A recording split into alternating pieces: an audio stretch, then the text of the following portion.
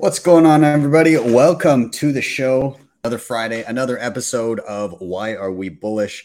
I am still south of the border, south of many borders. I'm still down in Costa Rica. So thus the beach bum look. And I've got all new guests on the show today. Very excited.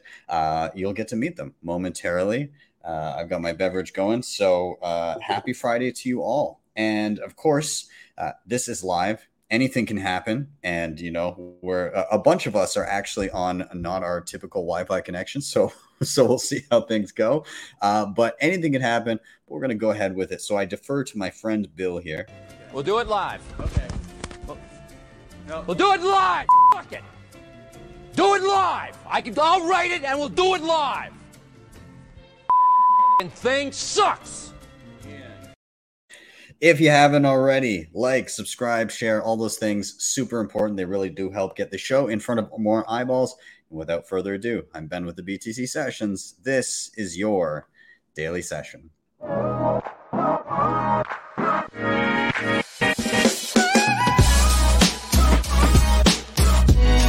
Hodl the Bitcoin.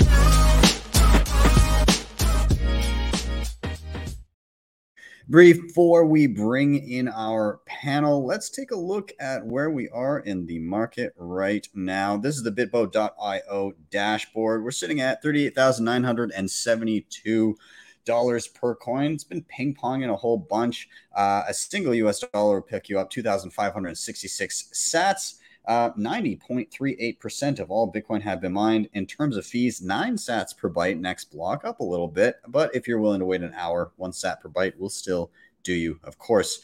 Quick shout out to sponsors of the show. If you're in Canada, ShakePay is a super easy way to stack sats. Easy deposits with e-transfers, no deposit fees or withdrawal fees. What else? There's a link down below. Your first $100 purchase will get you $30 for free. You can refer friends and get the same deal. And then you can shake your phone every single day for free sats. They've also got a SatsBack Visa card, which I use on the regular. So check them out.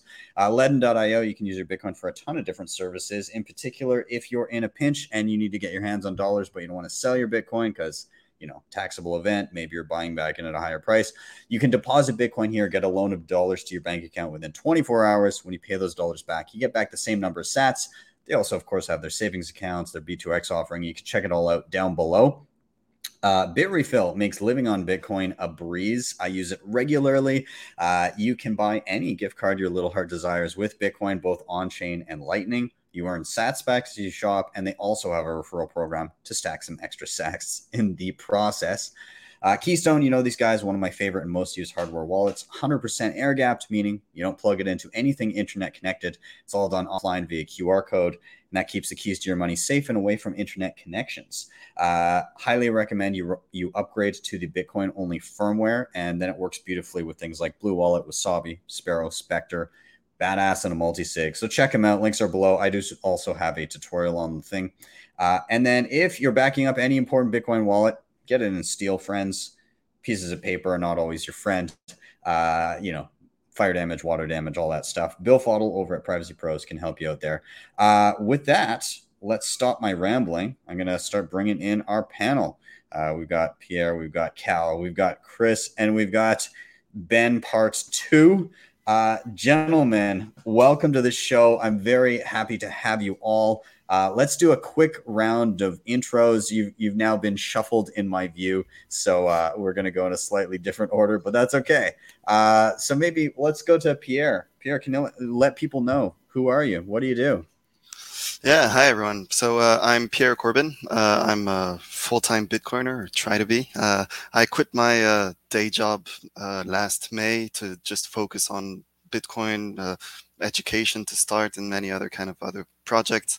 And my first project is actually a documentary film, full feature film, that is called The Great Reset and the Rise of Bitcoin, that I recommend everyone watching. It's a lot of work was put into it. It's got a lot of views. We just crossed 500,000 views on YouTube. And it won some film festival and was selected to others, including Sunscreen Film Festival in Florida. So very exciting. Very happy to be here. Thank you for having me. And I'm in El Salvador right now. Man. So, I'm exploring Bitcoin, spending some sats, there could trying be the Lightning Network. Yeah, absolutely. And I will I after the show I'm going to link to your movie in the show notes. So everybody be sure to check that out. But either way, your Twitter handle's on the screen right now, so give him a follow and take a peek for that film that he put together because it's pretty awesome. So let's jump down the line next. Cal, you're up. Can you let people know who you are and what you do? How's it going, guys? My name is Cal Casa. I'm in Ethiopia right now, Addis Ababa, and I work on open source Bitcoin education, as well as have a role with Hoseki. I am a head of business development where I can't quite tell you exactly what we do. We're still in stealth mode, but we should be releasing our product soon. So happy to be here, guys. Good to see you, man, and good to see you again. I think the last time I saw you in person would have been at the Human Rights Foundation Freedom Forum down in Miami last October. Is that right? That's right. That's right. The Oslo Freedom Forum in Miami. Yeah. Good to see you. And are you going to?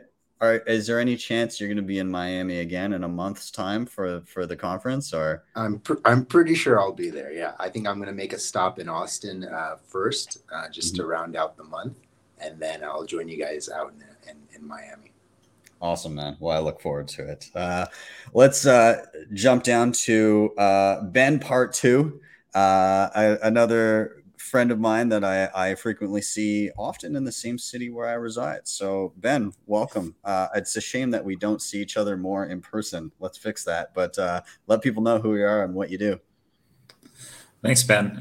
Good to be here. Hi, everyone. My name is Ben Gagnon. I'm the Chief Mining Officer for Bitfarms. Basically, we're just a big globally traded public Bitcoin mining company. I mean, we operate a number of Bitcoin mining facilities out in Quebec, Washington State. I'm right now in Argentina, taking a look at our new build out down here in Argentina. Was in Paraguay 2 days ago, looking at our new site down there. We're just a big old global Bitcoin mining company. Great to be here. You love to see it, man. Well, welcome. I'm glad to have you.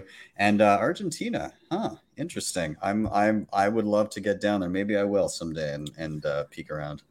It's very carnivore friendly, so awesome. You'll have a good time. Perfect. And Chris, dude, thank you for being here. Can you let everybody know who you are, what you do? Yeah, thank you for having me on. My name is Chris Smith. I'm a senior at Lipscomb University. I'm actually still a full-time student. I graduate in May. I'm also working full-time for Bitcoin Magazine and getting ready for the Bitcoin conference, as you mentioned, here in April in Miami. And mostly what I do is I do a lot of media partnerships with the conference and just getting ready for everything that's about to happen in Miami. It's going to be the largest, I guess, gathering of Bitcoiners ever in the whole entire world. And we're just super stoked to have everyone down there. Awesome. I'm beyond excited for it. Last year was incredible, seeing so many awesome people. So yeah, I'm very much looking forward to it. And I guess I'll see you in person as well. Sounds like it's going to be a bit of a party. So yeah, guys, we are here. We're ready for Why Are We Bullish? Those that are watching that are unfamiliar, just a little rundown. Basically, everybody here is coming with a reason why they're bullish, something that they're excited about in and around the Bitcoin space. So the way that we run this thing, very simply, we go by the 3 R's. Somebody's going to give a reason why they're bullish. Then all together, we're going to riff on that reason. And then we're going to rotate to the next person until we've all had a turn. So really, really simple. And I'm going to get us started as per tradition. And my reason for being bullish this week is, I guess, a bit of a personal experience, given that I'm currently in Costa Rica, but I've experienced this multiple other places that I've been, is just the hospitality and the warmth of Bitcoiners that I meet around the globe. And I want to give a shout out to 2 individuals that I've met in basically over the course of the past week within Costa Rica. And I'm actually even going to bring up their Twitter accounts right now just to give them a shout out. So Adrian Barrick, him and his family literally had my family over he's never like, he doesn't know who I am. He just knew I was a Bitcoiner in town. And he was like, yo, come have dinner and come for a swim and everything. And their family is awesome. They're big into Bitcoin, and he's we'll call him a Canadian refugee, escaping Ontario to come be in Costa Rica, and he couldn't be a nicer guy. And fun fact, he's writing some Bitcoin fiction. So he's about halfway done his book, so I'm very much looking forward to it. And I also want to give a shout out to, I'll just call him by his handle here, JPB. Again, another Canadian refugee in Costa Rica, funny enough. And he took, again, his whole family. He's come down to Costa Rica here. But I was honored to be the first Bitcoiner that he's ever spoken to in person. He's been into the Bitcoin space the past year and a half, 2 years. He's fallen hard down the rabbit hole. He's done a lot of reading, thousands of hours of reading, podcasts, all this kind of stuff. He's now mining, and he's just an all-around awesome guy. So, if you're on Twitter and you want to make acquaintances with a couple good Bitcoiners, then check these guys out. But I was going to say that I'm kind of amazed that anywhere you go around the globe, you can kind of just gravitate to and find some like-minded, incredible people just by reaching out to the local Bitcoin community. And I've experienced this in so many places, and it always blows my mind that I can, wherever I am, reach out, say, hey, are there any Bitcoiners in town, get linked up with somebody, and then just sit down and have a fantastic hours-long conversation about what we're passionate about. And all of the extraneous things that come in with it. And also experiencing JPB's first in-person chat with a Bitcoiner, being that person for him, because I remember, the first time I got to speak with somebody else who was as crazy as I was to latch onto this weird internet money. It was an interesting and life-changing experience. And you have this moment of, I'm not crazy. There's somebody else that's at least as crazy as me. And I got to chat and fall down a rabbit hole with them for a few hours. And so I think hopefully it was a good experience for him, but he seemed pretty excited to chat in person with another Bitcoiner. And so rather than just kind of leave it wide open, I'm kind of curious to get some of your takes on experiences you guys have had, either meeting Bitcoiners from different parts of the world and what that experience is like, or if you so please, maybe tell me about the first time you ever got to speak to another Bitcoiner in person and what that was like. So I'll open it up to whoever wants to jump in first, but one of those two avenues that you want to take, feel free. I would love to happy jump to go. here. Let's do Chris, and then we'll do Cal. Okay, cool. Yeah, I would love to jump in here. I'm going to tell this story because I love this story. It was the first time that I walked into the Bitcoin magazine office. And we were actually talking about that the other day, and how working in Bitcoin is really a peace of mind. And it's not only monetary freedom, it's freedom for your mind. And the first time you work in Bitcoin, the first time you work surrounding that common goal, being around an environment where everyone is like-minded is truly something that is very bullish in my opinion.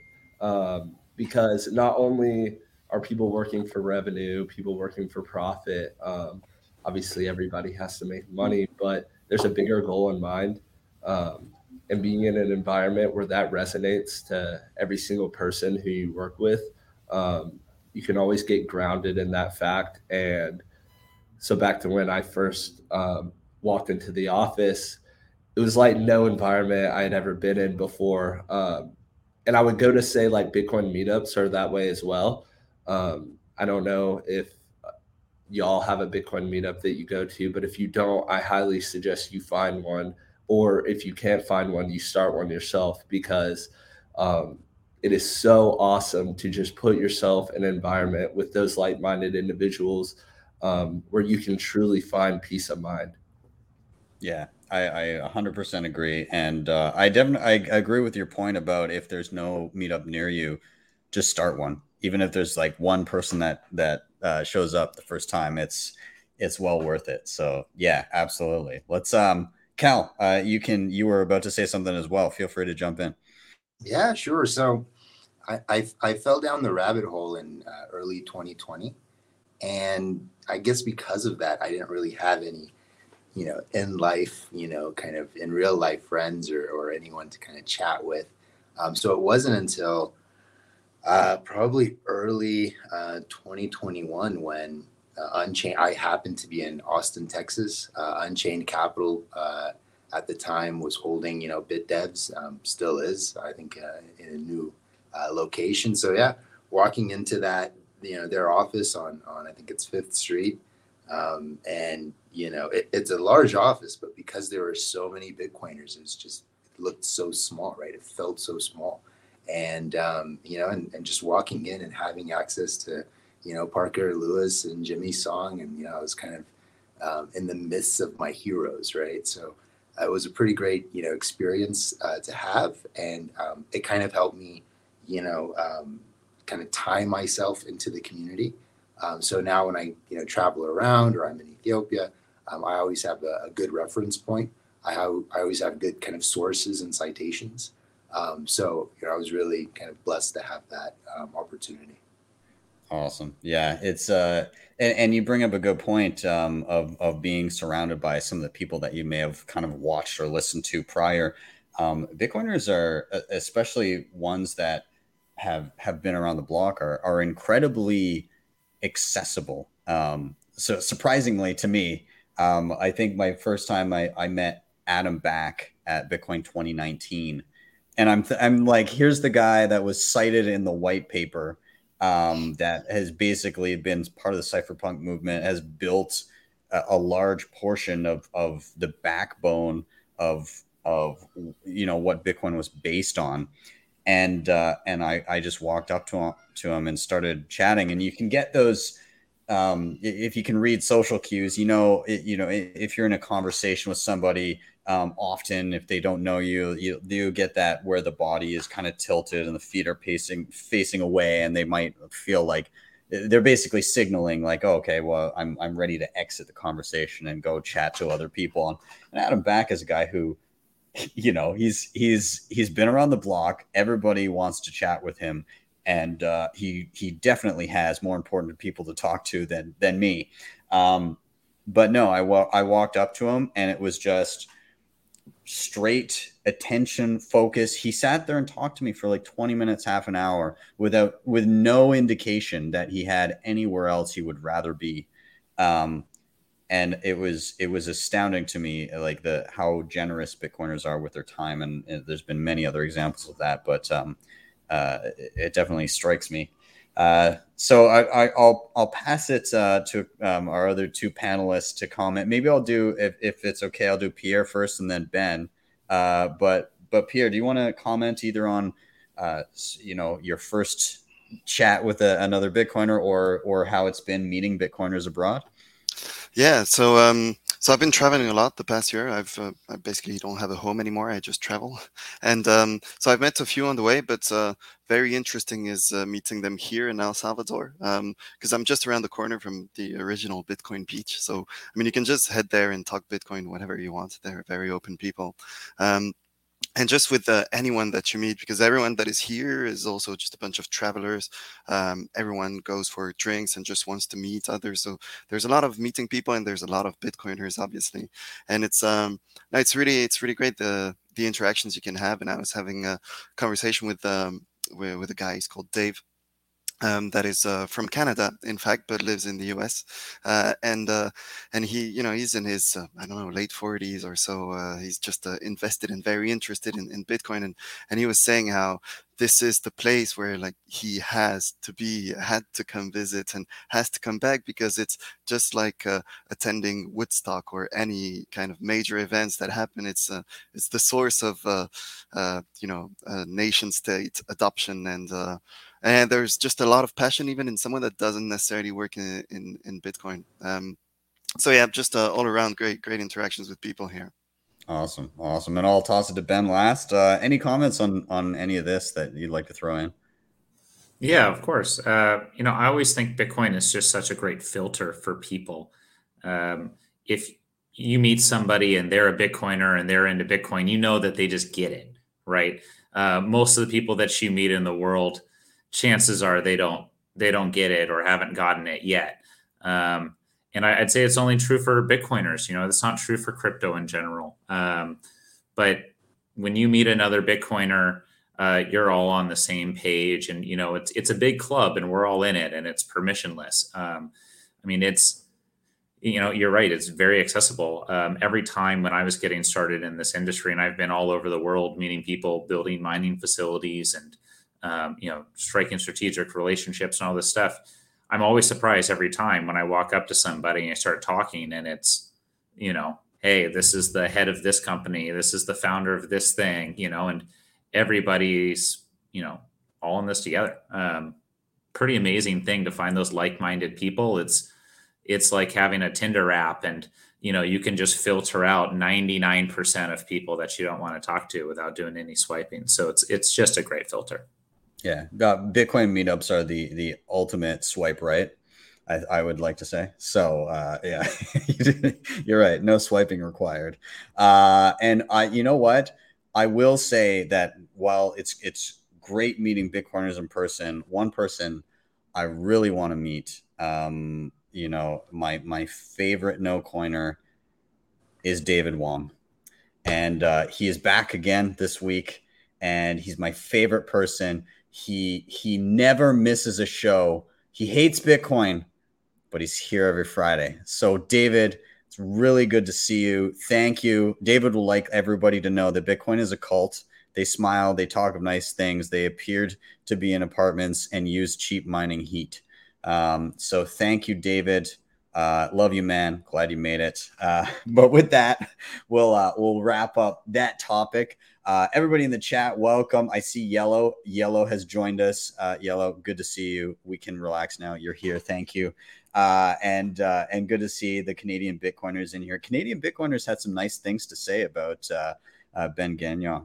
They're saying that you're one of the smartest minds in Bitcoin mining, and Bitfarms is very lucky to have you on staff. So shout out to Len and Joey over at Canadian Bitcoiners. You guys are awesome. And I can't wait. I'm having you guys on again sometime soon in the coming weeks. So excited to see you guys again. But with that, let's change gears. Let's jump to our next topic.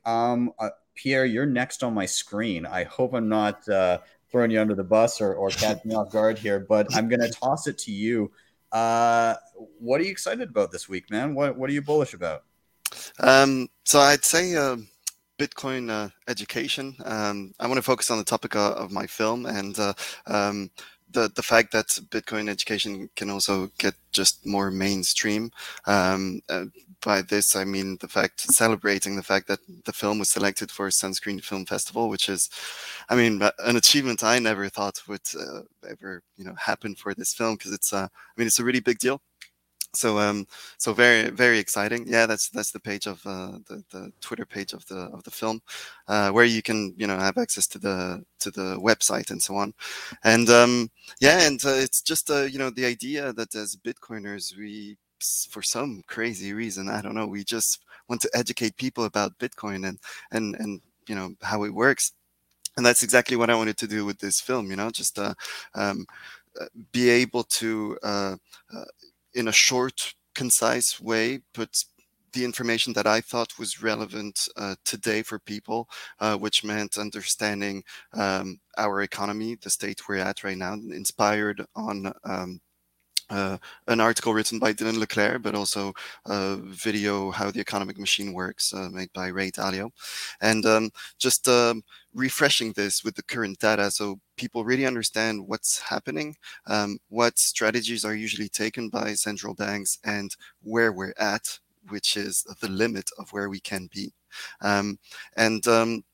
And then explain everything about the inflation, CPI, and Bitcoin, and simply how Bitcoin fits into this picture. Which the conclusion of the film, of course, it's very biased, but the conclusion of the film is essentially that it's infinite divided by 21 million Bitcoin, and just showing how and who is getting into Bitcoin now, and why eventually everyone will get into Bitcoin, simply because, if you compare it to fiat, you have 100% certainty that it will lose value.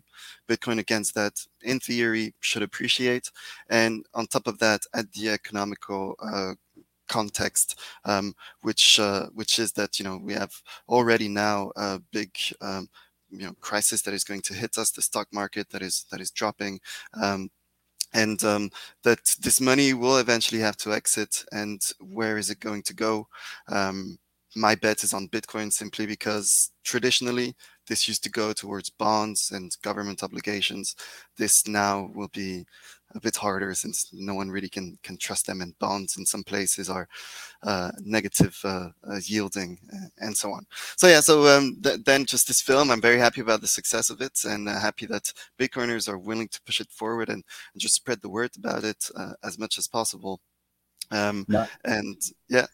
I was going to say, not only are they willing to push it forward, but they're willing to watch it on date night with their wife. So yeah. So I don't know if that's Joey or Len, but that's Len. I was on their podcast, and Len was telling this very amusing story, and in fact recommended anyone watching to watch it on Valentine's Day with their date. So I guess it means it's good enough, right? Yeah. And beyond that, I'm also happy that a lot of Bitcoiners have reached out after making this film. Some are willing to help with some translations for the subtitles.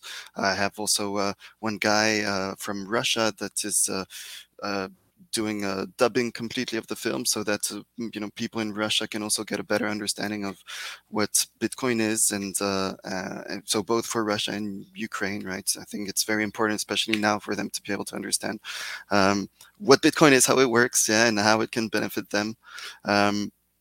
Really good stuff, and I'm also planning on, we'll see how this turns out, but for the Bitcoin conference that I will attend as well, I want to have a screening in a cinema nearby, hopefully have a bunch of Bitcoiners come around, watch it, maybe just meet up to talk about the film, watch the film together, and maybe a Q&A and something like that at the end. I would love that. Let me know if that happens. Yeah. I think very, very high chances. I'm already in touch with the cinema there, a big chain of cinemas. They're all good. The pricing is fine. I think, it's looking good. Awesome. Yeah. If you get more details on that, shoot me a DM, and I'll if it's on, if I don't have other obligations, then I'll definitely be swing down to that one and try and rally the troops to come down. That'd be awesome. Yeah, that'd be great. Yeah. And you're absolutely right on the education front. This drive of Bitcoiners to create and provide tools for those that maybe haven't gotten yet, the pre-corners of the world, which there's so many. Man, the explosion of good content like your film that has come out in even just between, say, 2017 and now is insane.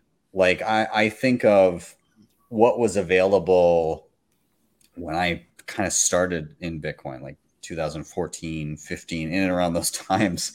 And holy crap, like it was basically, if you were not watching like an Andreas Antonopoulos talk, which, even back then, those were few and far between. Like, what else was there to, like, in terms of visual media? There just wasn't a lot to latch onto. And now it's like I could have a 24/7 stream of videos and podcasts of the utmost like high-end quality, and I could never get through it all, which is incredible because when people start down that learning rabbit hole, they need good content, and now there's no shortage of it. On top of that, I think the other big thing is the consistency of quality and message from the Bitcoin specific content, because the narrative on, whatever other coin out there, it just, it can flip flop and go to and fro. Even if you just look at Ethereum, the narrative has changed the umpteenth time in the past like 5 years. Whereas Bitcoin has been pretty consistent, and the ethos and the lessons that have been learned, there's a pretty cohesive narrative through the years of how things have gone, and looking back in retrospect on things like the block size war and everything. There's an excellent story to be told there, and a lot of people are doing it a lot of justice, and I'm very happy to see that. So I'll open it up to the panel if anybody else wants to jump in on either Pierre's film or Bitcoin education in general. Yeah, anybody who wants to jump in. Sure, I'll do it. Yeah, I think education is super important and super key. I mean, we're swimming around in a world of misinformation. So to be able to deliver the correct information to people is the key on how they get out of it. Super, super, super important to be, doing that work. And I'm glad that other people are, picking up that torch in a more meaningful way. I do think it's funny though, that you said you're happy that Bitcoiners are, speaking up and, chatting about Bitcoin, because I haven't met a Bitcoiner that can stop talking about Bitcoin in my 7 years. It seems like once we find out and once somebody asks us about Bitcoin, it's like opening up the champagne bottle, and it just keeps going and going and going, and you can't get us to stop. So good to be doing it in a little bit more formal manner, Pierre, I think, and reaching a broader audience instead of just all these one-on-ones that turn into rants. Nice to have a little bit of organization and structure to it. Absolutely. Chris or Cal, do you guys want to dive in? Yeah, sure. I'll say something. I haven't watched your film yet, Pierre. I'm definitely going to go watch it after this for sure. I'm super excited about that. But I think it's really good, just the cinematic experience and the artistic nature of being a part of something that is worth being artistic about. And I think that kind of separates Bitcoin from a class that it was to the class that it is now, because we see not only your film, but just artists in general. People can't stop painting about Bitcoin. Like Ben said, people can't stop talking about Bitcoin. People can't stop making films about Bitcoin. And you see this kind of trend, and when creativity and a certain topic kind of get intertwined, I believe that makes the certain topic, this being Bitcoin, even more powerful than it was. So I'm super excited to see your film, and super excited that the people who are artistic are really taking advantage of this.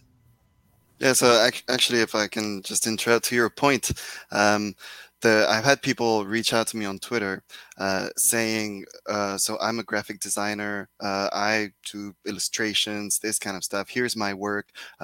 I made it my mission for 2022 to not let low quality visuals be out there when it comes to Bitcoin content.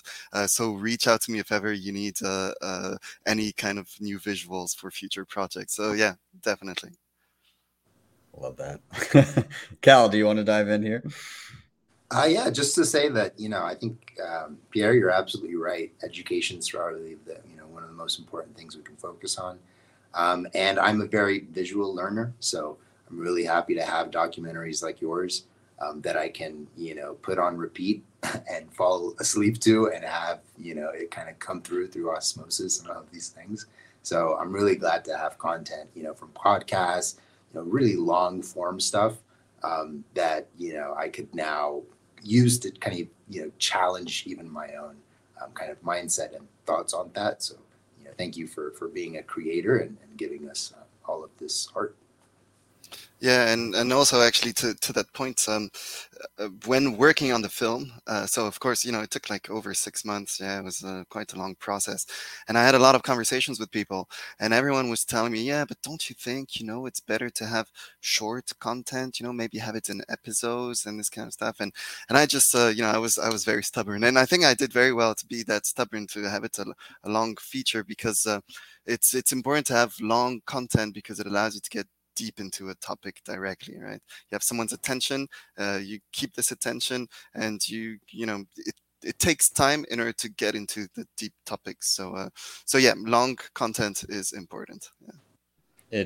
It's harder hitting, right? It's, everybody can click on a 2-minute video, but when you spend an hour plus with something, it means that you've sat down and committed.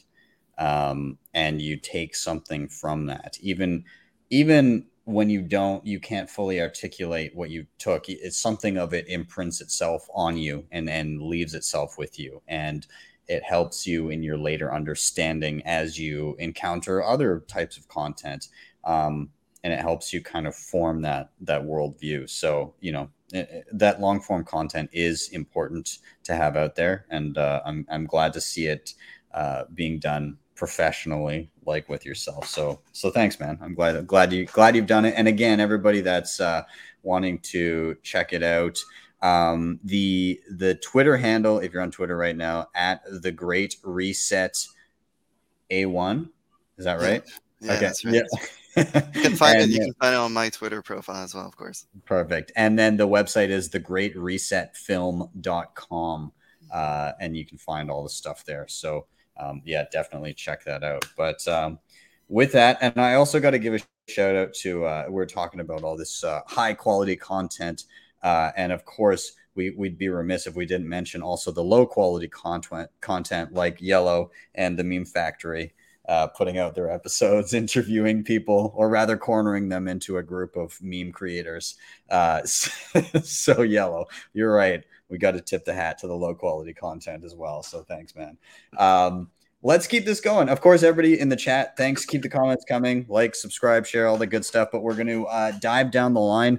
Cal, you are next on my screen. Hopefully I'm not surprising you, but let's throw it to you, man. What are you excited about this week? What has you bullish? This week, I'm excited for, the Bitcoin for nation states. And I think, that's actually been my interest for a while now, and just kind of looking at kind of, geopolitics and kind of what the world is going through. And, we have 160 countries on the world roughly, right? And I know about 54 of them in Africa. And, we look at these countries, and even if you make the point that we might need some currencies at the nation state level for transactions, a lot of these countries don't have currencies that will survive. Right. Even the strongest one, United States dollar, we can reasonably argue that it'll be, gone within 50 to 100 years, right? In terms of all of its value, right? I think the Warren Buffetts and the Charlie Mungers have kind of also agreed on this to where the United States dollar will slowly go to zero. And so, what that means for countries, I think is going to be really important. Because, not only do you have relationships that are, an individual versus its state, but you have states versus states, right? And that, of course, affects individuals. So to just kind of follow that, I think will be really interesting. And, hopefully with that comes not just an element of watching, but also supporting and serving, right? So civic engagement, right? I think there's like a, kind of a popular quote, one person's, civic engagement is another person's rent seeking. And I'm kind of also learning that in Ethiopia, right? How do I place myself? Where do I go? What type of examples do I set? And, what things am I doing for the community? And how could that potentially not serve the community, right? So kind of being careful and walking kind of a thin line. because I think we're all very early, and we want to set a good precedent and be good leaders. And so yeah, that nation state kind of conversation is really interesting to me. And I think some of the developing countries or kind of the global south, because they're so young, they're going to see some very quick adoption. And so, the things that, Blockstream is doing with Samson Mao and, El Salvador, that's really interesting. So looking forward to follow all of that. I want to pose a question to you, and I'll kind of leave it open to whether or not you want to get into specifics. But when you're looking at, the next domino to fall after El Salvador, are there areas, either globally, like specifically geographically, that you think are particularly more likely to follow up with something similar to what El Salvador is doing? Do you have specific countries in mind? Or if you don't want to specifically comment on that, what qualities in a country do you think lends them to do what El Salvador has done? Well, one, I think, the inflation rate is a good measure as to a populace's pain, right? And so once that passes 50 and heads towards 100, all bets are off, right? You'll start to do anything for your family, right? And Bitcoin is on the table, and it's probably an interesting and good alternative to the fiats. What countries might be next? It's very hard for me to say. I won't speculate, but I also look at, I've been in Ethiopia for the past 2 months now, supporting adoption, giving presentations, lectures, X, Y, and Z. And I can already see that there is adoption here in a de facto sense, because you can use Bitrefill, for example, to load up your telecom on your, government-owned telecom credit, right? So it's already here in terms of usage. So we'll see. Interesting. Yeah, it's funny with El Salvador. There was this. It happened, and then it's that age-old. People overestimate what can happen in a year and underestimate what can happen in a decade. And El Salvador happens, and everybody's like, end of the year, there's going to be like 3, 4, 5, 10 more countries that do this. And, we came up with a donut. But I think what we're going to see in the coming years in, again, the next decade could be pretty staggering. And we see rumblings of it. We see things like smaller, like states or municipalities that are leaning towards adopting Bitcoin in some way, shape, or form, as insignificant as it may seem in comparison to a full nation state. Any of those mentions in the news prior to El Salvador, we'd all be salivating, right? And so that Overton window has totally shifted. We're like, it's not a country, yeah, whatever. But how quickly things change. And again, I think we'll see some other surprising things in the coming years and decade or so. But I'll open it up here to anybody who wants to comment on the idea of nation state adoption and countries that are particularly uniquely positioned to move into the space. For anybody who wants to dive in. Well, I can just share my experience with El Salvador. I've been here 1 week, so still early. Yeah, I'm still here for another 3 weeks to stay a month total. And yeah, so for me, as I said, I just have a lifestyle where I travel. So I thought next destination before going to Miami would be great to come over here. And yeah, I think what you mentioned also, what can happen in a year versus what can happen in 10 years. I think even for a country that adopted Bitcoin the way El Salvador did, it's still very early, around here, El Zonte, Bitcoin Beach. I pay everything in Bitcoin, but other than that, a lot of people they don't even understand it. They know that, of course, it's here, but it was mostly for tourism. And then I think that's the truth. In fact, it was a lot to attract foreign investment and increase tourism, and great idea in reality. But other than that, it's not used that much, and they don't understand it so much. So, but this will come, and it's coming more and more. And I think Bitcoiners coming here is a great way to help people. I mean, I'm planning on doing a screening of my film at Bitcoin Beach. So the idea of just spreading this information. That's great. Maybe, it's maybe in the future you can do another documentary on El Salvador, the first 10 years. I think that geopolitics is a really interesting angle for Bitcoin, and I too am very excited about nation state adoption. I think it's going to happen in a bit of a different way, though. I don't think it's going to be the countries that run their own fiat currency and are inflating them that are going to be the most incentivized to switch over to a Bitcoin standard.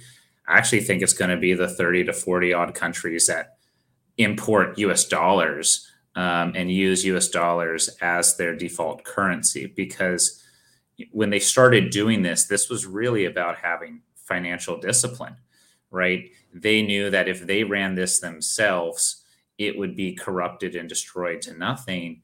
And, they wanted the financial discipline of somebody who was a little bit bigger and more stable, outsource that liability to them. I think with Bitcoin, they can achieve the same thing, right? That counterparty that they trusted originally is no longer as trusted as it was when they started these systems 30, 40 years ago. And now Bitcoin gives them that same opportunity again to enact financial discipline, have a stable and prosperous economy for everybody. I think, the countries that are running the money printer are going to continue to run the money printer, because there's it's really hard to stop running that thing once it keeps going. If we look at Venezuela, and they're the most inflationary country in the world. I don't think they're switching over to a Bitcoin standard anytime soon. They're just going to keep pouring more and more gas on the fire. So I think we should look out for those smaller countries that are utilizing the US dollar and, really want to make some good long-term investments in the country. And adopting Bitcoin as a standard or a legal tender is a great way to do that. Change your unit account, change your time preference, and focus on those long-term investments that are going to bring, great long-term dividends to your country and your citizens. Yeah. And I like your point that, a lot of these countries were dollarized for that discipline, that discipline has been more or less thrown out the window the past couple of years. But also there's the dynamic of they dollarized because that was the world reserve currency. And with current geopolitical shifts, that position is potentially not what it used to be, and could continue to degrade relatively quickly, potentially in the coming years. So, in that instance, not everyone will obviously jump on the Bitcoin train, but there may be few as they're searching and deciding what's next, what replaces it. Some of those dollarized nations may think, well, it's been a few years and El Salvador seems to be doing all right. Maybe it is a viable option. So, I guess we'll see. But I'll open it up. Cal or Chris, do you want to touch on anything here? Yeah, I think it's really fun to speculate exactly which country's going to adopt it next. Hear news from presidents, hear news from governmental agencies about bullishness around the world geopolitically. But overall, I think it's important to recognize that as bad as a country needs Bitcoin, they are more fearful of being a threat to the United States. And what I mean by that is they would rather swallow the pill and not adopt Bitcoin than be viewed as a threat to the United States government due to the financial strength that the United States, and specifically NATO, the BIS, and the World Economic Forum have created on this dollarized system. So I think that there are the outliers such as El Salvador, maybe Turkey, maybe Argentina that go out on a limb and adopt it. But I don't think that as long as that fear is there, that many nation states will put their neck on the line and go ahead and bite the bullet per se. But I think once the dominoes really start falling, they're going to fall really fast. And once countries start adopting Bitcoin, I don't think we will see one adopt one year and then one adopt the next. I think when we see 2 or 3 countries adopt back to back to back, we're going to see 10 countries adopt that year, 20 countries. I really think that once that ball gets rolling, it's going to be an avalanche that truly can't be stopped. But to get to that point, I think that there is still a lot of work geopolitically that has to be done around the world. Yeah, I think you also in the current in the current environment you need like a YOLO head of state like Bukele to just be like, yeah, fuck it, Bitcoin, why not? I think you need a little bit of that. Somebody who will shit post and tweet at the IMF and tell them to go blow themselves. Like that's I think it's necessary at this stage, but eventually you'll be able to have like a relatively, non-backwards hat wearing president that just legitimately says, hey, this is a good play. It's not outside the realm of reason to do this. And I think it'll take, a number of nations having done it and a track record of years of it having been a good call for that to be a regular thing. So yeah, you're right. It is early, but we'll cross our fingers. I'll leave it up to any final comments, Pierre, if you want to add in anything. Cal, if you have any final thoughts about what the other guys said. Well, just maybe going back to what Ben was saying, which about these USD nations, right? It's just adding the fact that they're the countries that can indirectly suffer from the U.S. increasing their monetary supply. The U.S. can do this in order to put this money back in forms of stimulus, put it back in their economy and so on. They can get some benefits out of it, let's say, at least in the short term. Whereas all of these countries that are based off the U.S. dollar, they're only going to get the negative effects out of it and are completely they have no power over it. And I think that's the kind of thing that can lead to a fast shift. Yeah. Absolutely. And no, I couldn't have said it any better. I think that I think these worldviews will start to shift and will begin to have new borders and hopefully no borders, and hopefully have identities that just exist by virtue of you being you and sovereign, and you being an interesting and able and valuable person in the world, and that should be enough, right? If you have a Bitcoin wallet, you have enough tools to build. So, hopefully the world looks something like that, and it'll be interesting. Awesome. Well, I think that's a good way to wrap this topic. Cal, thank you for that one. I'm glad we dove into this.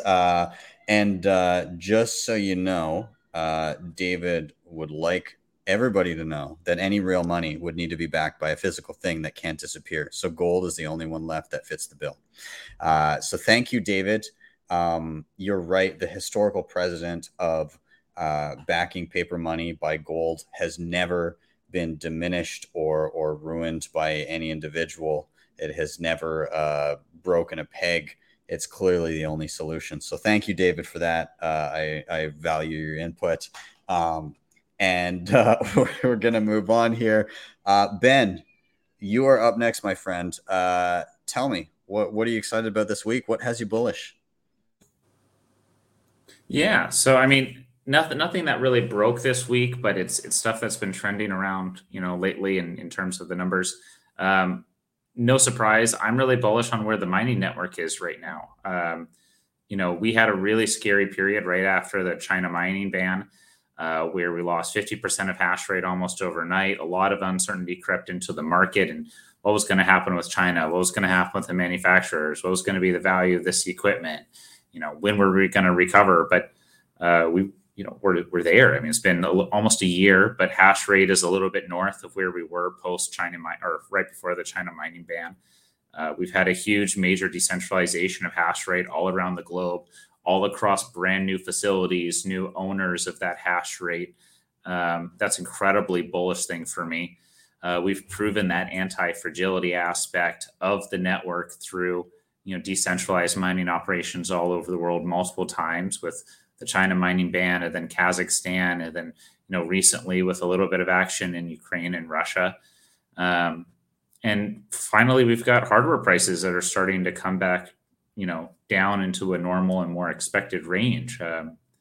We had incredibly high hardware prices going into the China mining ban.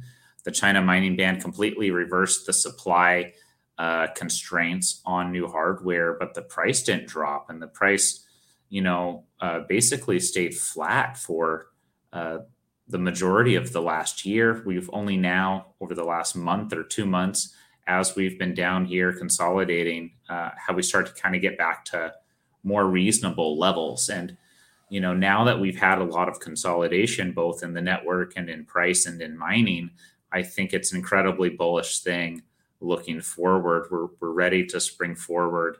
All these mining facilities are ready to look at, hopefully incredibly high profits as Bitcoin is rallying up to previous and new all-time highs, which makes me incredibly excited. And I think one of the things that algorithms trade on, because there's so few real-world variables to plug into Bitcoin, it's just not correlated to anything other than time. What else do you plug in? I think people plug in things like network hash rate. And so when China mining ban happens and there's a 50% drop in hash rate, I think algos go into panic mode, not knowing what to do, and start panic selling. Now we've kind of recovered from all of those positions, and we're at a much higher ratio. The most secure the Bitcoin mining network has ever been is right now, today. I just incredibly bullish on all those aspects of mining. I'm wondering if you can talk a little bit about that distribution of hash geographically, because we saw where was China at in terms of percentage of hash compared to the rest of the world, and how have we kind of seen that play out? Where did that hash kind of get distributed? Yeah, I mean, China was a little bit north of half of the network. It's unclear where. I think it's around 65-70%, but there's a pretty decent margin of error in that prediction. We did see a 50% drop in hash rate, so there should be approximately 50% of that hash rate that was turned off. But,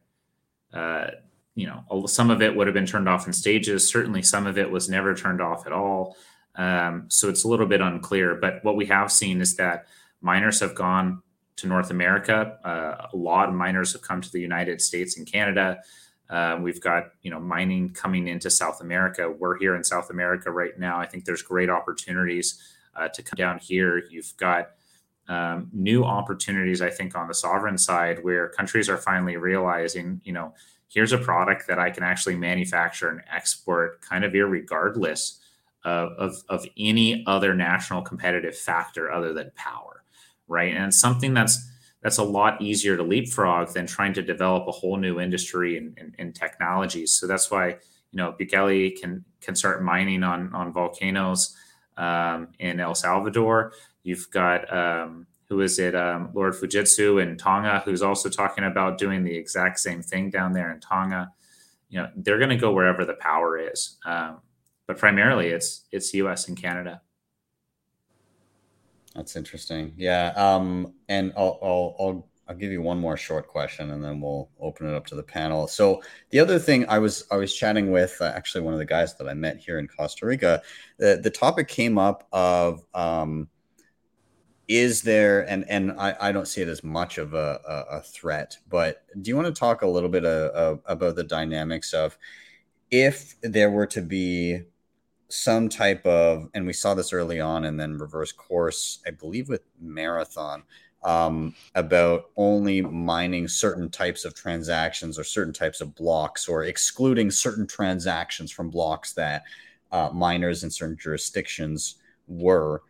What would be if a subset of the hash rate of the network were to attempt to exclude certain types of transactions that they for some reason didn't want to include in blocks, whether it be, it's not approved transactions based on a jurisdiction or whatever. What would be the net effect? What do you think the game theory would be that would play out there? Let's say if the US and some Western nations said only approved transactions will be mined in our blocks. Well, I don't think that, I mean, that might happen in terms of this is a goal that we want to accomplish. It can't really happen in terms of practically enforcing it, right? And so there's always a big difference between what the law says and what they actually are able to enforce and enact. And you can write a law that doesn't make sense technically. They make lots of laws that don't make any sense. That doesn't necessarily, it's not really a prerequisite for making a law. But what I would say is that, generally speaking, there's no incentive for me as a miner to support that. And so how are they going to get us to do that, right? I'm incentivized to preserve Bitcoin and to secure the Bitcoin network from these kind of egregious attacks. And all the other miners around the world are equally incentivized to do so. It's when we stop, and start filtering out and censoring things that we're actually not communicating on the same language anymore, right? We're not communicating on the same bandwidth anymore. And so if people did that, they would eventually have to, I would assume either fork out or become irrelevant. We've seen lots of forks on Bitcoin in the past trying to accomplish all sorts of crazy ideas.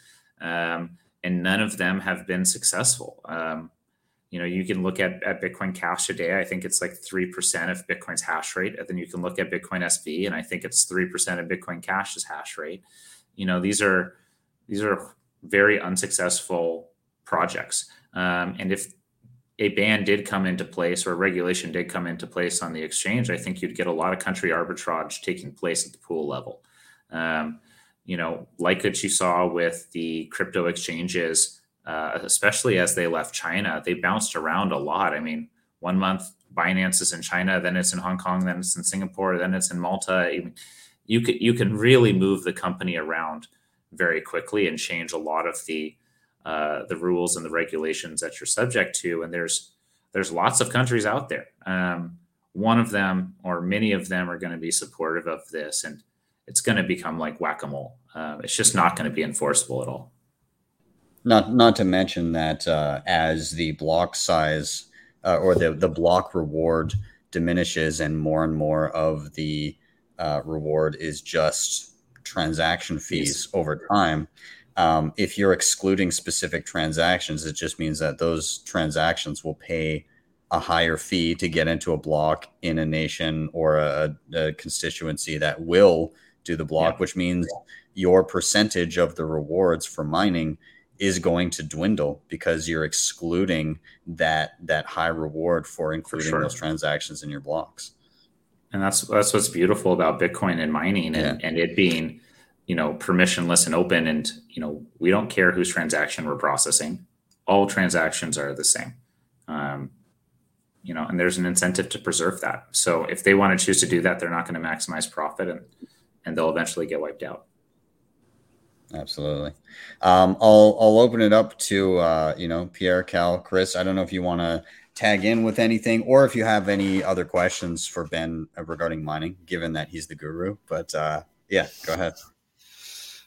Yeah, sure. So, what I find very interesting about mining and how it's developing is just the incentives that are there for miners, right? So it incentivizes the whole energy market to just become more green, right? And so it will put big miners at the center of this energy shift that governments have been supposedly pushing for years, and also put them down the road at the center of the money creation, right? Because we of course believe in a world where Bitcoin will be in the middle, and that's in fact maybe a question to you, Ben, is it already happening, and to what point or when do you think could happen the shift of, rather than miners looking for the cheap energy and contacting energy producers, turning to energy producers contacting miners in order to stabilize the grid and be able to leverage this cheaper energy themselves? Like, is there already this shift happening? Is Bitfarms being contacted already, or when do you see this really growing? Because I think this is when the hash rates will potentially increase even more, right? Once these big players themselves get into this. Yeah, I mean it's a great point. The vertical integration with the energy industry is really key. If you're thinking long term about Bitcoin mining economics and a reward halving every 4 years, obviously, unless the price continues to outpace the network by a considerable amount, you're going to have compressed margins, right? And margins that get continuously smaller over time. So you're going to need cheaper and cheaper sources of power. And that can only really come from monetizing that energy that nobody else is using. So the vertical integration is here. I mean, we've been curtailing at some of our farms in Quebec since I think 2018, maybe even 2017. And at the beginning of this year, the program was so successful over the past couple of years, it was implemented across the entire province at every single mine. Texas is doing the same things. They have all sorts of curtailment programs for Bitcoin miners. And so it's really starting to enter into the mainstream space. You'd be surprised how many oil and gas companies and energy companies, power plant companies are doing their own small mining projects and pilot projects. These are massive companies. They don't need to press release something so small. They can do this under the radar. They can get comfortable with it. And I think what they're all learning or have already learned is that Bitcoin mining should be seen as like a buyer of energy or a buyer of last resort for your energy. And so, energy is very interesting market. It's energy is very easily stored, but electricity is not. And so once you've converted it into electricity, it's a flow of electrons. You can't really put that genie back in the bottle so cost effectively. And Bitcoin mining is a way to maximize utility and get all that full financial value out of it, which is a boon for everybody. It will reduce our costs. It will increase their profitability. It will incentivize more production, more development, more power generation, which should lead to increasing levels of human flourishing all over the world. Every time there's increases in power development and energy utilization, you have huge increases in human flourishing. I think this is what Bitcoin mining is really incentivizing. That's awesome. I wanted to share one thing. I just saw it shortly before we came on here, and it was from Troy Cross, who was on the show last week. He tweeted out this. According to Cambridge, there's enough flared gas to power 5 Bitcoin networks, all while converting methane to CO2. Methane is 80 times as warming as CO2 over 20 years. Methane is responsible for 1/3 of all warming, which would be a huge win, contrary to what most mainstream individuals believe, that Bitcoin can actually be helpful in terms of preventing emissions or lowering their effects, which is fantastic. I don't know, Ben, if that doesn't seem correct to you, or no, it's right. I mean, when I met you, Ben, I was working with my previous company, Lutech in Alberta, and this is what we were doing. We were doing containerized Bitcoin mining for flare gas mitigation, because this is a brilliant merger of many different things. And if you're a government or an NGO or something along those lines, and your goal is to reduce emissions, ignore every argument as to why you're reducing emissions. It's irrelevant. If your goal is to reduce emissions, is there a better technology on the planet for doing that other than Bitcoin mining at flare gas? I mean, there's no better technology on the planet that actually provides a private economic incentive to anybody with this resource to reduce that emission, right? Every other technology on the planet to reduce emissions is funded by public subsidy. This is the only natural economic incentive that exists in the world to reduce your own emissions. So it's lining proper moral economic behavior, with actual real world results. And it's a really beautiful thing. Damn, it's so interesting when you see the incentive structure that exists here. But I'll pass it to I don't know if Chris or Cal, if you want to add anything in or ask a question, feel free. Now's the time. Yeah, I have a little add-on, and which will kind of lead into a question. I think it's humorous that you just showed Troy. I was actually about to talk about the BPI and what him and David Zell and Grant McCarthy are really doing to counter all the FUD that's going on with Bitcoin mining. And I guess my question for you, both Bens, if anybody really has an input on this, I guess the first question is, do we need to have a loud voice? And if the answer is yes, then how do we get our voice louder? And I think there's institutions like the BPI, the BAC that are doing really, really good work with this, Nick Carter in particularly. But clearly that voice is not loud enough, because maybe our 5-person circle right here can bat off ideas with each other and agree on things, but most people don't. And that's the reality of the situation, that most people that don't know about Bitcoin think that Bitcoin is bad for the environment. They just do. People who don't own Bitcoin, no coiners, people who are from the ages 10 to 70 who really don't care about finance or investments at all. They think that it's bad for the environment. So I guess, yeah, I'll leave it at that. Ben, if you want to touch on that at all. Yeah. I think it's a great point. This Bitcoin mining will boil the oceans narrative is a really frustrating one, because it's just overwhelming how much they beat the same drum over and over and over again. I've written a couple of pieces on it for Bitcoin Mag, and looking into where this all came from and what's the source of it. It pretty much all comes from one source, and it's Digiconomist, and it's just taken with no analysis, no critical thought. It's just taken verbatim. But it's fraudulent. It doesn't follow his own stated methodology. You can look at his numbers. None of the numbers make any sense. We have a 50% drop in China mining ban, and emissions and electricity consumption went up. How do you have a 50% drop in network hash rate and an increase in electricity consumption and emissions? In order for that to happen, you'd have to replace all the newest machines with all the oldest crap. It doesn't make any sense, so he calls us greedy, and at the same time we're ignoring profitability and we're doing what's in our worst interest. It's really frustrating. But I think the difference is with Bitcoiners and most of the other world is, they're so engaged in narrative, and Bitcoin's so engaged in building, that the people who are working in Bitcoin, they don't really care. They're shutting it out. They know that it's nonsense. They know it's noise. And they're saying, I'm focusing on building what I think is going to bring value to a whole network and community of people around the world. And that's what's going to prove them wrong. And that's what's going to drive Bitcoin value up.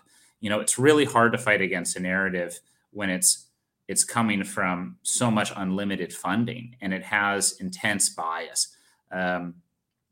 I don't know who is going to be that great voice of reason. I think we're going to have to prove them wrong with the math and with the numbers and with real world facts, because it's, by the time you debunk one thing, they've already put out 4 or 5 other things based on the first thing that you debunked, and now you got to play catch up. So I think the narrative game is really hard, but I think companies like Bitfarms using the curtailment and balancing out the grid in Canada is doing good things. CleanSpark in the United States on flared gas, Great American Mining, upstream data. I mean, there's tons of these companies out there that are doing this work, that are getting the story out there with boots on the ground and containers on the ground. So I think that's really what's going to change the narrative at the end of the day.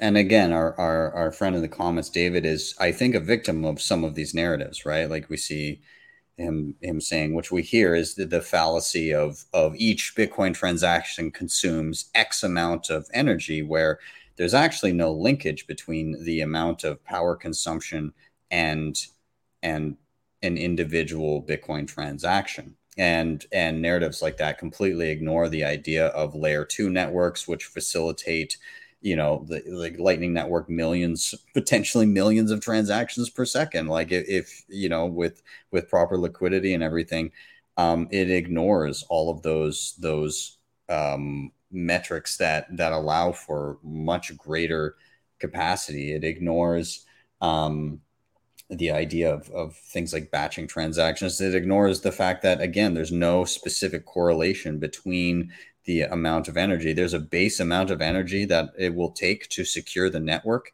and whatever happens on top of that is whatever happens on top of that.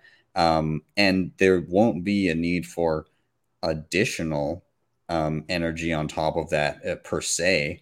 Once it kind of hits that equilibrium, we don't know kind of where that energy demand will go at some point. But again, there's no direct correlation between number of transactions and energy per transaction. It's just kind of a moot point. And Bitcoin miners get more efficient. There's so many different things in here that are at play. I'm 100% certain David got this from Digiconomist's website. 100% certain. And you're right. It ignores all those other scaling aspects of layer 2, of side chains, of all these other things. It ignores all the transactions that take place on exchanges, which is effectively its own little side chain. I mean, it's a really silly and bizarre concept to try and attach it to those metrics, because it's pretty ignorant. It's not really what Bitcoin miners do. I mean, I know we process transactions, but that's only one part of what we do. Really, what we're doing is we're manufacturing security. And, when we are enabling transactions to be processed, at the exact same time, we're preventing unlimited amounts of fraudulent transactions from being processed. That's the reality, right? Because we're enabling people to be able to send the Bitcoins that they own, and they can prove that they own. We're also making sure that nobody can send your Bitcoins if they can't prove that they own them, right? And that's the real value that we're bringing to the network. In addition to processing transactions, we're preserving it and making sure that nobody took your transactions every single 10 minutes. We're preserving your Bitcoin in your wallet. We're manufacturing that security. And this is the only asset in the world whose security can scale in perpetuity indefinitely as Bitcoin's price goes up, relative to the value of the asset as a whole. There's no other asset in the world that can do that. You can't just keep adding inches of steel to the gold vault. I mean, there's no extra security there. Bitcoin's the only asset in the world that does that. Awesome. Well, is there anybody else that has any comments, questions they want to throw in before we round out the topic? I don't know if anybody does. I think we're all set. Okay. Well, Ben, I'm so glad that you were on here to chat about mining, because it's between you and, if I ever get Steve Barber on, or Marty Bent, or Adam, aka Denver Bitcoin. I always love the insights that come from this, because it's a concept that, as far as Bitcoin goes, is very foreign to me, because I've never dove into mining myself, which is a goal of mine this year, to get a better understanding of that and actually get my hands dirty with it. But I appreciate the topic, and I hope a few people learned a few things from that little chat. But I'm gonna keep us rolling, and we're gonna move on to our final topic. So that means, Chris, you are up. Dude, what are you excited about this week? What has you bullish? Awesome. Well, thank you again for having me on. And I felt as if it would be a shame to not talk about exactly why you brought me on, which was my article that I wrote back in February about my fraternity adopting Bitcoin, putting it on our balance sheet, and accepting dues in Bitcoin through the Lightning Network.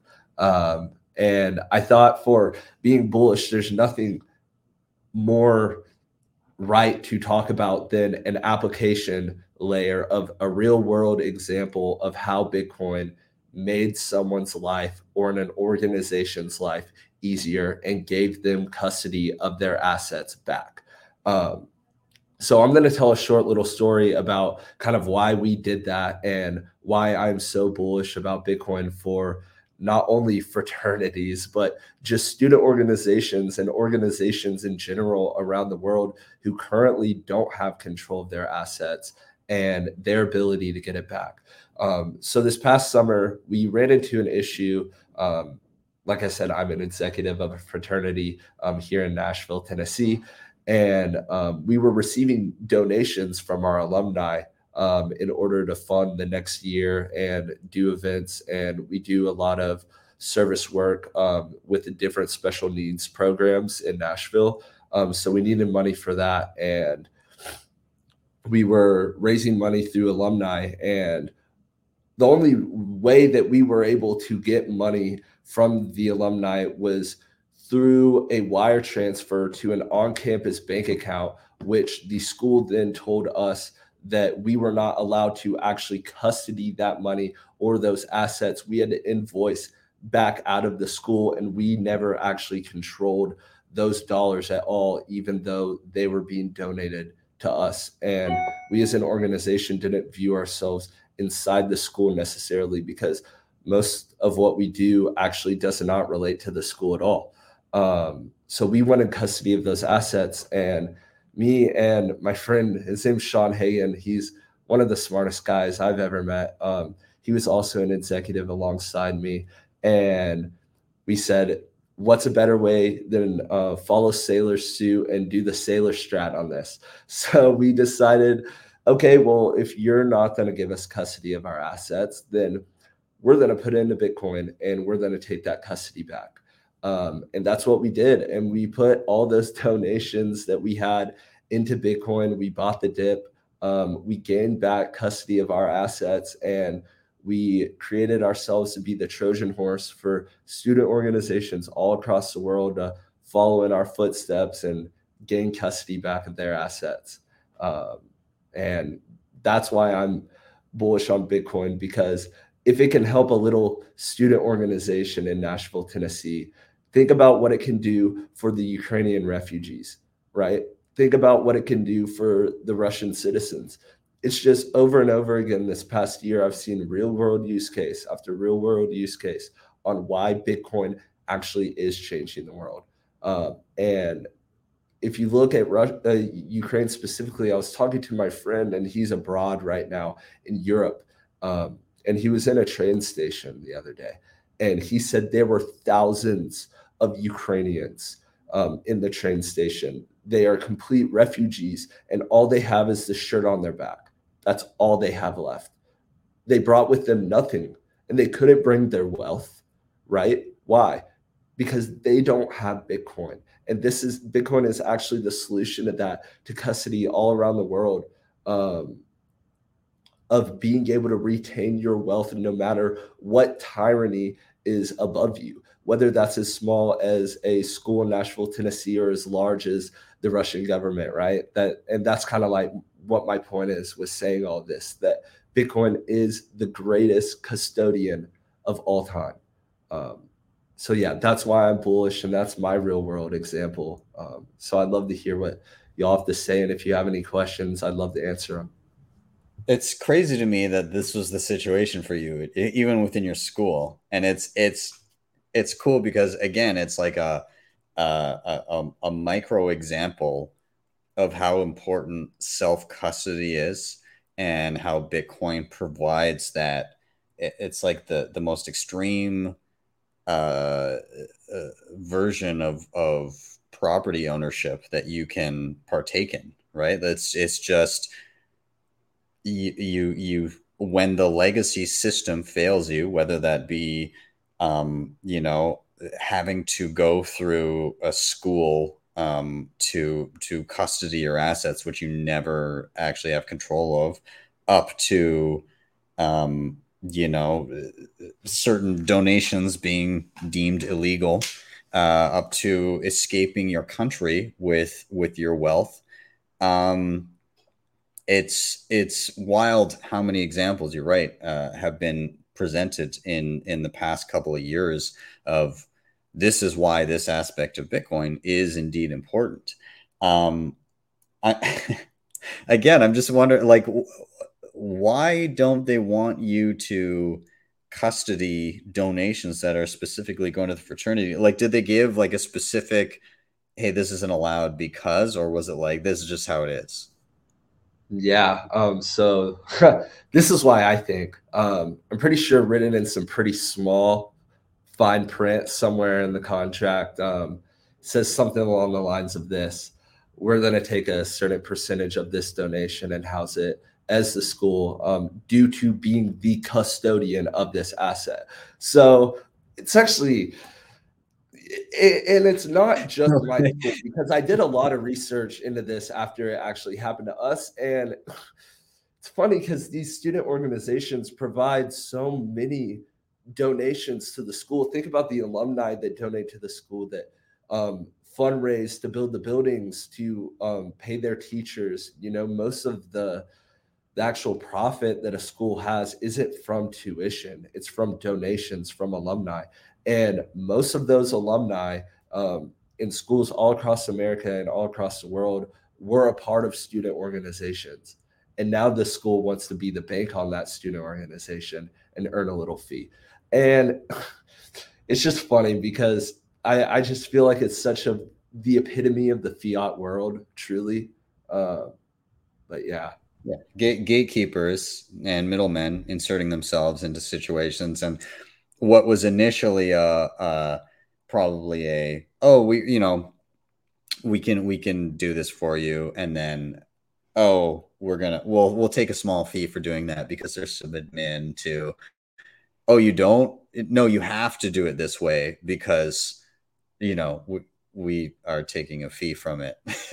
So again, like, just an easy way to sidestep it is just not even use a currency that they're even capable of dealing with, which is fantastic. I love it. But I'll open it up to everybody else. Anybody want to tap in, ask a question, anything that you found interesting here? I really liked Chris's example. One, it reminds me of being in a fraternity and kind of trying to test the limits of the system, right?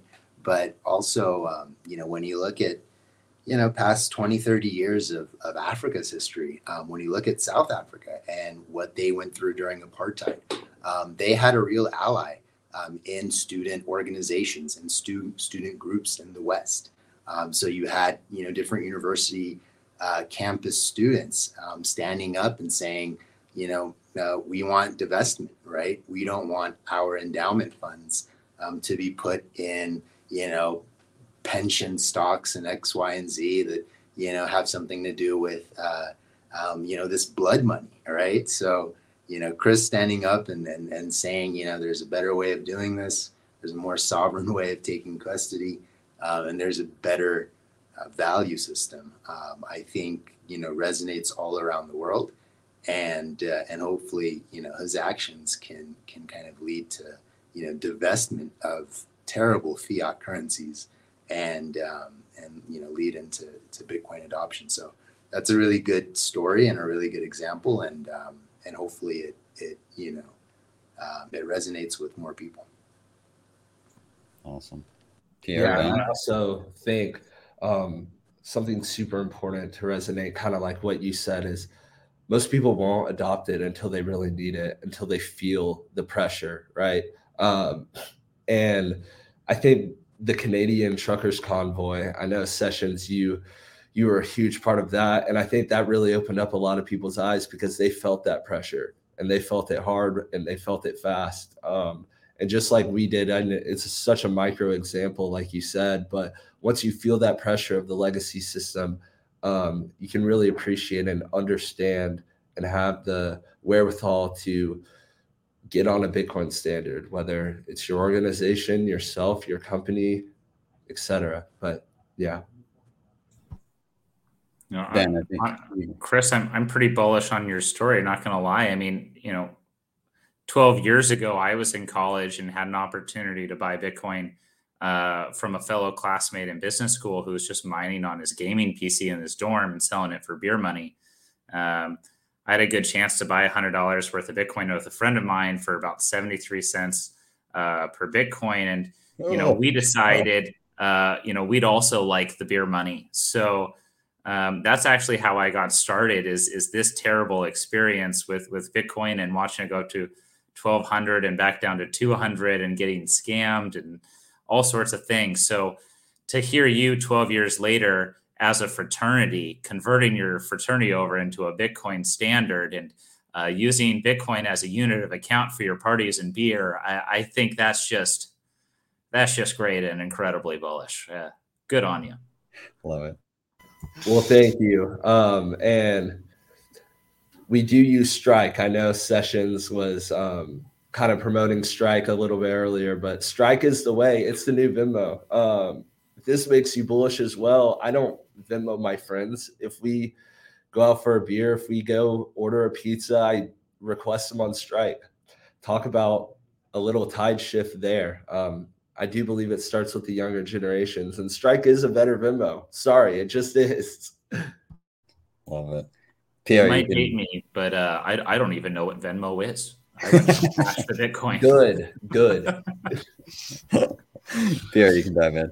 Yeah, I think it is quite an epic story. In fact, I wish I had a story like that. It's awesome. And in general, yeah, it speaks just as to how we can become just sovereign individuals, right? Whether as an individual, but also as a community or group of people. And it's awesome. It's this kind of story that has to be pushed forward a bit because people don't necessarily understand it. And to your point with people from Ukraine, that's I grew up and lived most of my life in Poland, so it's the neighboring country. A lot of people from Ukraine are entering Poland now, so it's a lot in all my friends' feeds and so on. And if they knew this was a possibility before this crisis happened, maybe some would have gone for it. And because anyone can do it, right? I'm myself on a Bitcoin standard and just got rid of all of my property and just go around, right? So it's doable. Literally anyone can do it. So it's the kind of story that has to be pushed, and it's a great one. Well, yeah, I love that topic, and again, it's just so cool to see the same concept playing out on so many different scales, and as localized as a fraternity and as wide-reaching as the outbreak of war, as a tool for people that are impacted by that. So yeah, really, really incredible to hear. I think what I'm going to do now is I'm going to wrap, but I'm going to go ahead and we'll do a quick round of just any final thoughts that you may have on anything that was said today.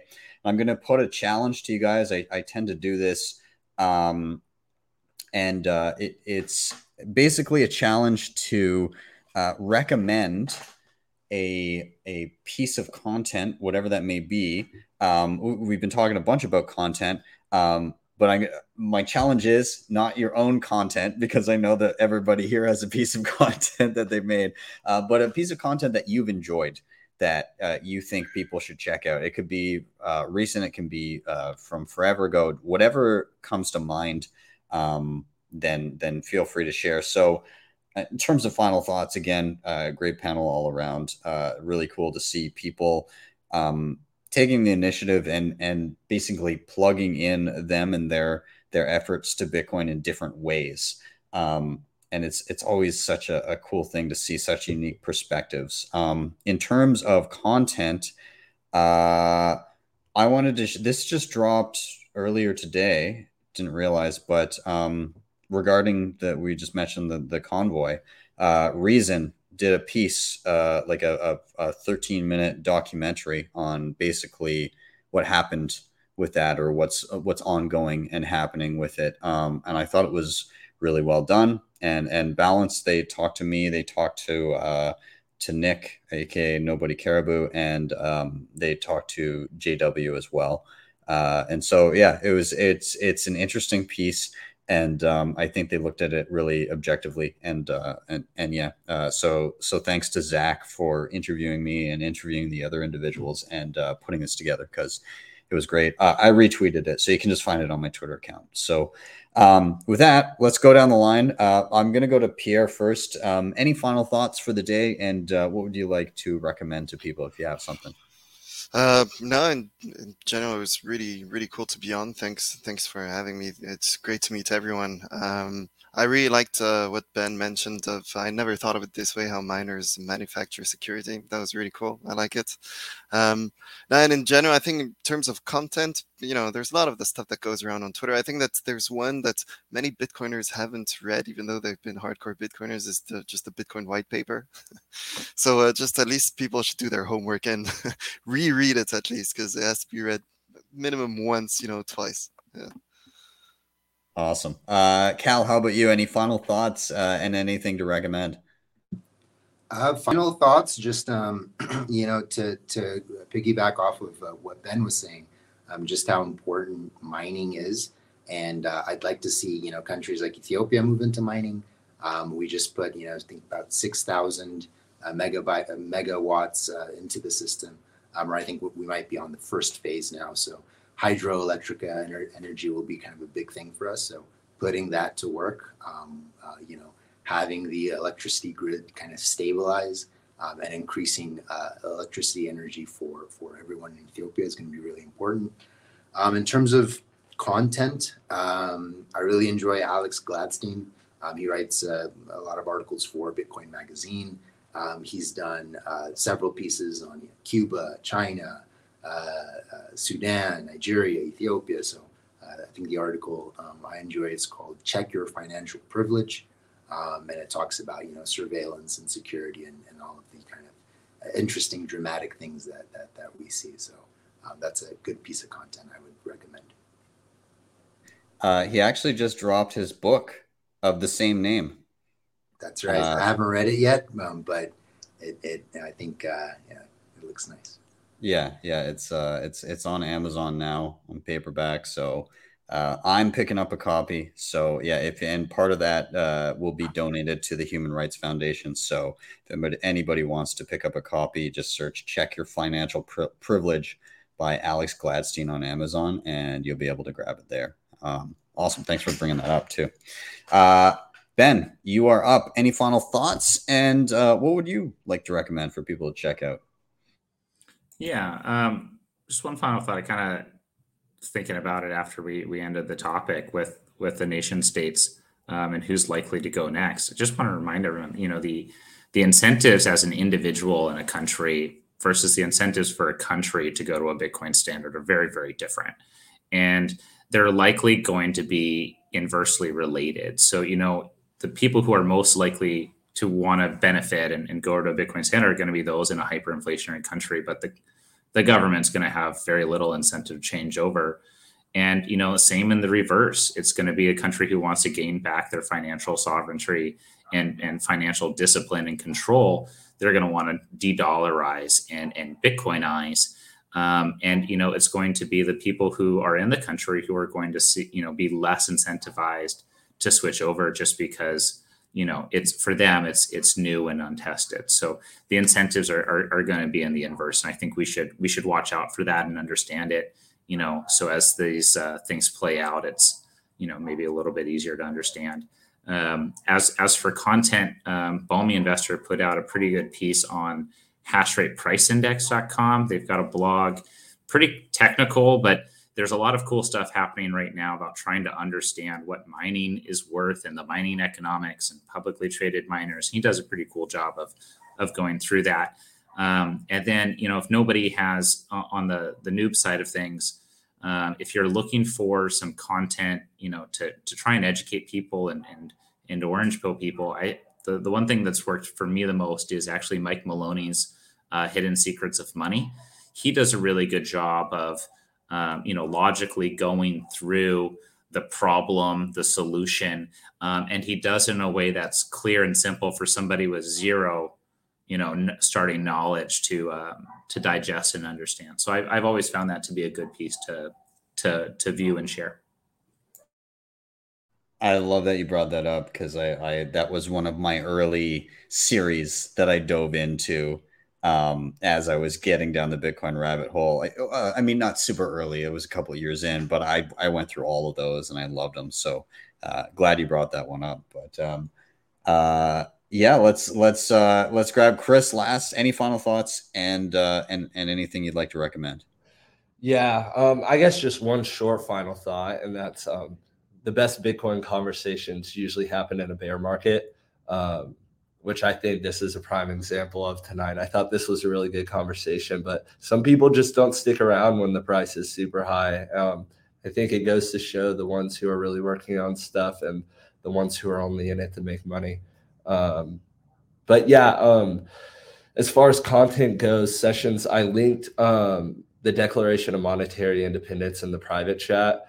If you want to pull that up real quick. So this is actually really cool news. And I guess it's public now. Yeah. Ulrich Patillo, Mike Hobart, and Mark Mariah, Mark Goodwin, and I were all on what we like to call the DOMI committee. And basically we are in charge of spreading the word of the Declaration of Monetary Independence. And we kind of announced in the last couple of days that we are going to have a 20 by 30 foot version of this in Miami, and people are going to sign it. So we're going to have thousands of Bitcoiners all over the world come and sign this document, 20 by 30 version. Some of the artists at Bitcoin Magazine have developed like a really cool version of it with a 1776 vibe. And this is going to be going down in Miami in April. I hope we could get 20,000 signatures on this thing. I think that would be super dope. So yeah, Declaration of Monetary Independence.org. Go there, sign it, put your name on a document. You never know what this document could do. And just putting declarations out there, I think, is such a good thing. And I think it's really good that it's happening in Miami, because this is going to be the largest gathering, like I said earlier, Bitcoiners in the world ever. So be looking out in Miami. Go sign the declaration while you're there. I love that. I'm for sure going to go do that. Yeah, that's great, man. I'm gonna have to take a look through that. That's really cool, though, and I think it's a really unique idea. So I'm glad you glad you brought it up. Sweet, guys. Well, again, I've got to say thank you all so much for your time. I really appreciate that you all took the time to come and chat for a couple hours here. Loved the topics, loved all the conversation, and of course, all of you are welcome back anytime. So again, thank you guys very much. Thanks, Ben. Thank you. Cheers. Thank Awesome. you. Thank you. Thank you. Guys. Awesome. And I'm going to kill all your audio video right now. But again, thanks, guys. And we'll see you next time. Yeah. Thank you, Ben. Cheers. And everybody watching, thank you so much for being here. Again, Friday, always favorite part of my week. I get to hang out with Bitcoiners. What more could you possibly ask for? Greatest part of my week, obviously. If you haven't already, like, subscribe, share, all those things are super important. They really, really do help the show. They help get more eyeballs on it. All of the guys that were on the show today, all of their Twitter handles are linked in the show notes down below, and they've got a ton of great stuff that they're working on. So follow them, check them out, check out Pierre's film, check out the blog from check out the blog regarding the fraternity and the monetary Declaration of Independence. Check out Cal and what he's doing. Go and check out Ben and Bitfarms. There's just so much knowledge and a wealth of knowledge there to check out. So for sure, go follow all those gents in the show notes down below. Of course, if you want to help the show in another way, you can hit up the previously mentioned sponsors down below. Do I dare try to list them off all right now? Yeah, sure. ShakePay, Ledn, BitRefill, Bill Fodl at privacypros.io, and the Keystone wallet. They're all linked down below. And if you really liked what you saw, you can always drop me a Bitcoin tip at my Strike page. That is strike.me/BTC sessions. You go there, type in any amount you want, hit the tip button. You will be greeted with a Lightning invoice, or if you tap to the right, a regular Bitcoin QR code. So with that, I'm out. Have yourselves a wonderful day or evening, wherever you may be. See you guys next time for your daily session.